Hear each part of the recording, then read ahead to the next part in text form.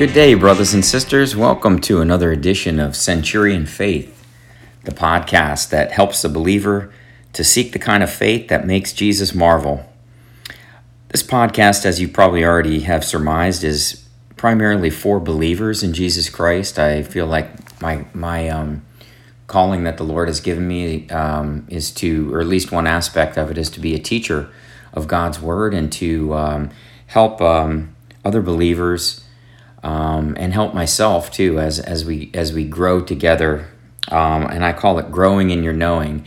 The last thing Peter wrote in his second epistle, his very last words, really, before he went to be with the Lord, was that he encourages us to grow in grace and in the knowledge of our Lord and Savior Jesus Christ.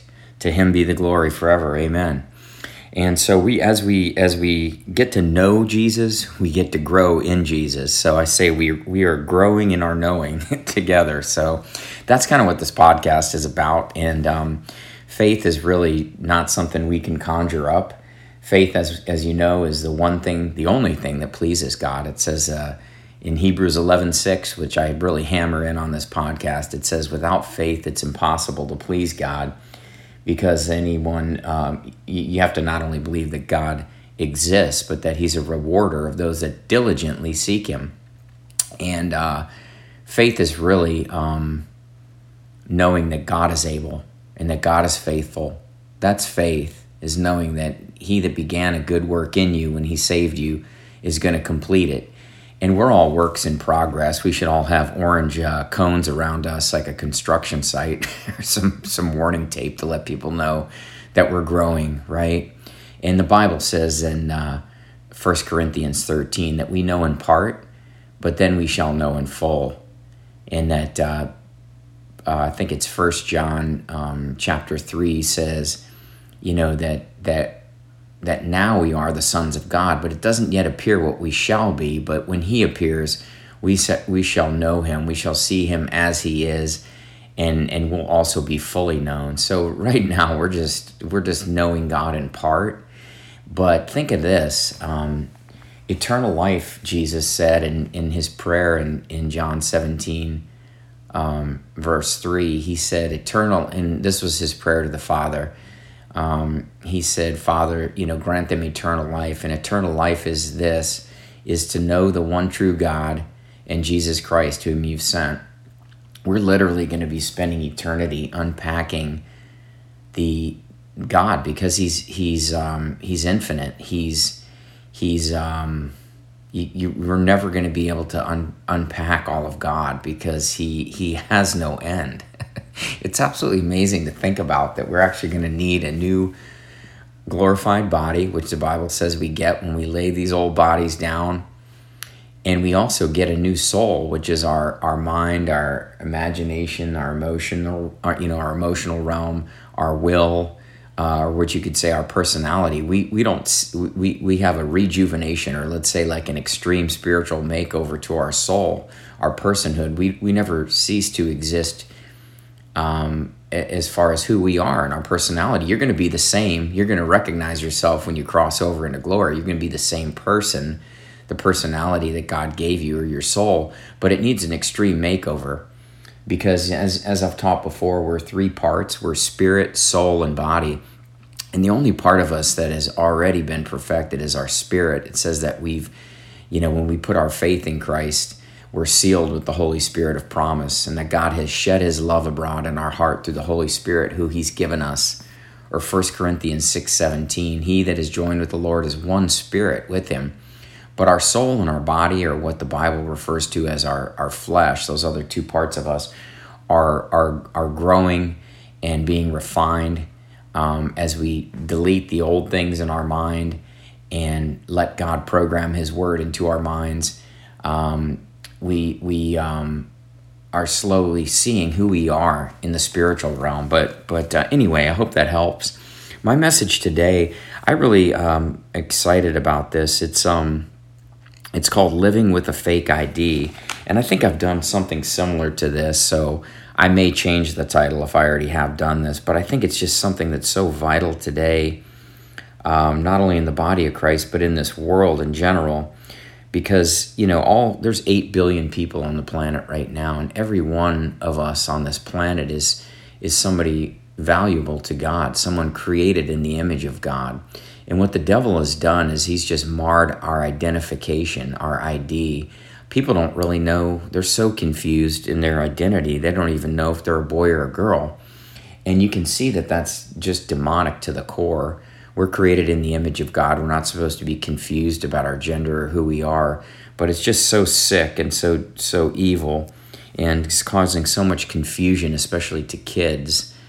And we know it's the devil because only the devil would just attack the children the way they're being attacked today in their minds. And so I think the way to get free from this is to get a real ID, to see who we are in Christ.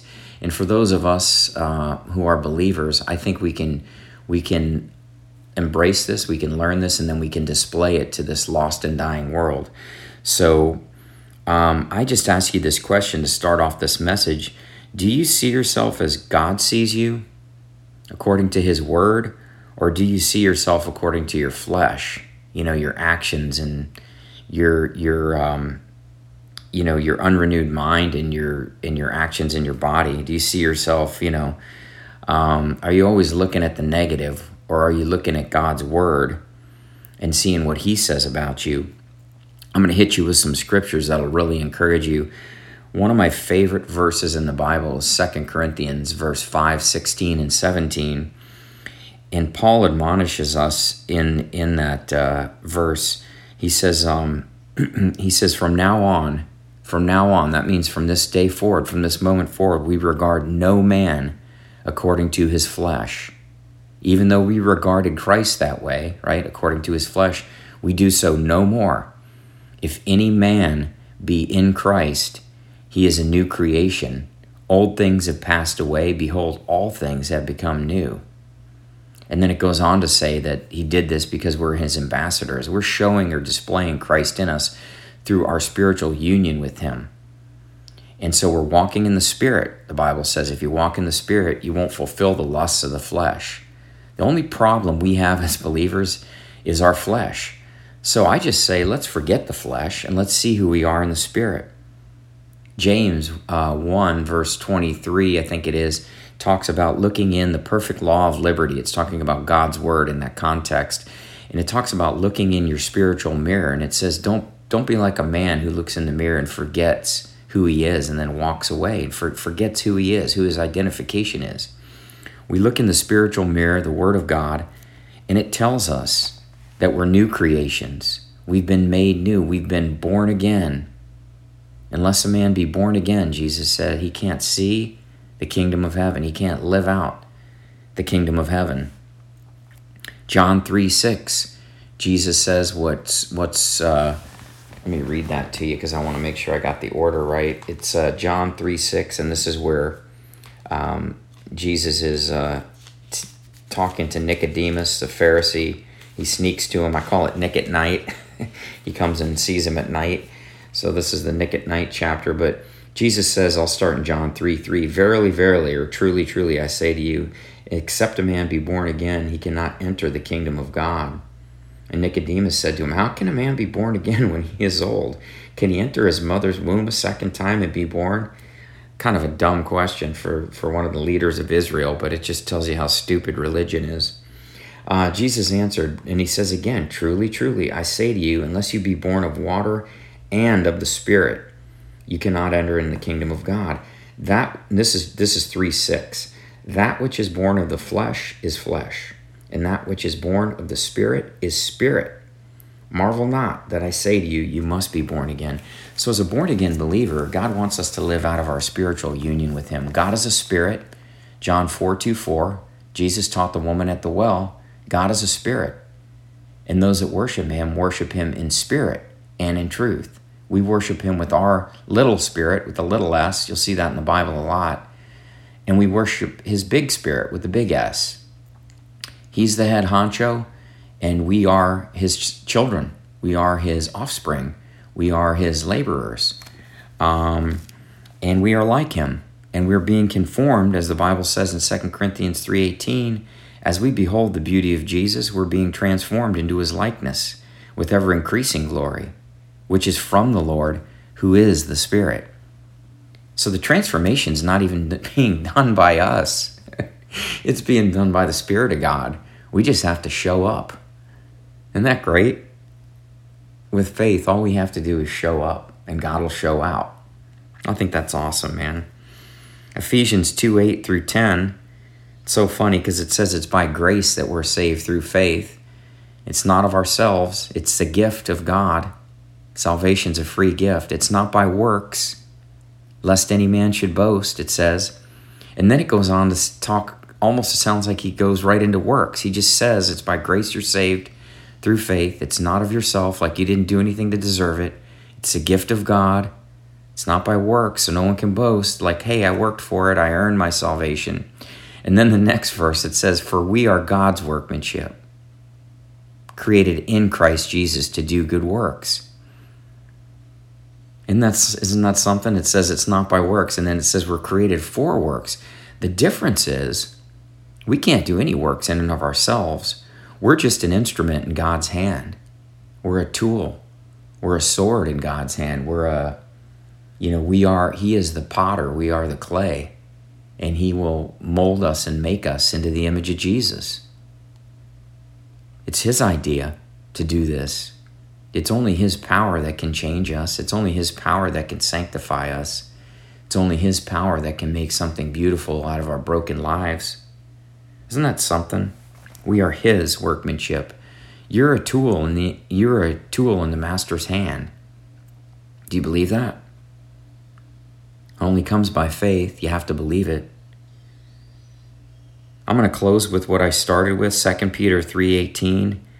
And I call it growing in your knowing. Grow in grace and in the knowledge of our Lord Jesus Christ. Grow in grace and in the knowledge of our Lord Jesus Christ. Wow. I hope this really has sunk in today. I really encourage you to go and look up some scriptures that show you who you are in your new spiritual union with Christ. I think we can pull this world out of its tailspin by displaying Christ in us. Colossians 1:27 says it's Christ in us, the hope of glory. Romans 8 says that, I think it's in verse 22-23, says that all of creation groans in anticipation of the sons of God to be revealed. Everybody's looking for Jesus, and they're only going to find him in us when we wake up and see who we are in Christ. Have a blessed day, brothers and sisters.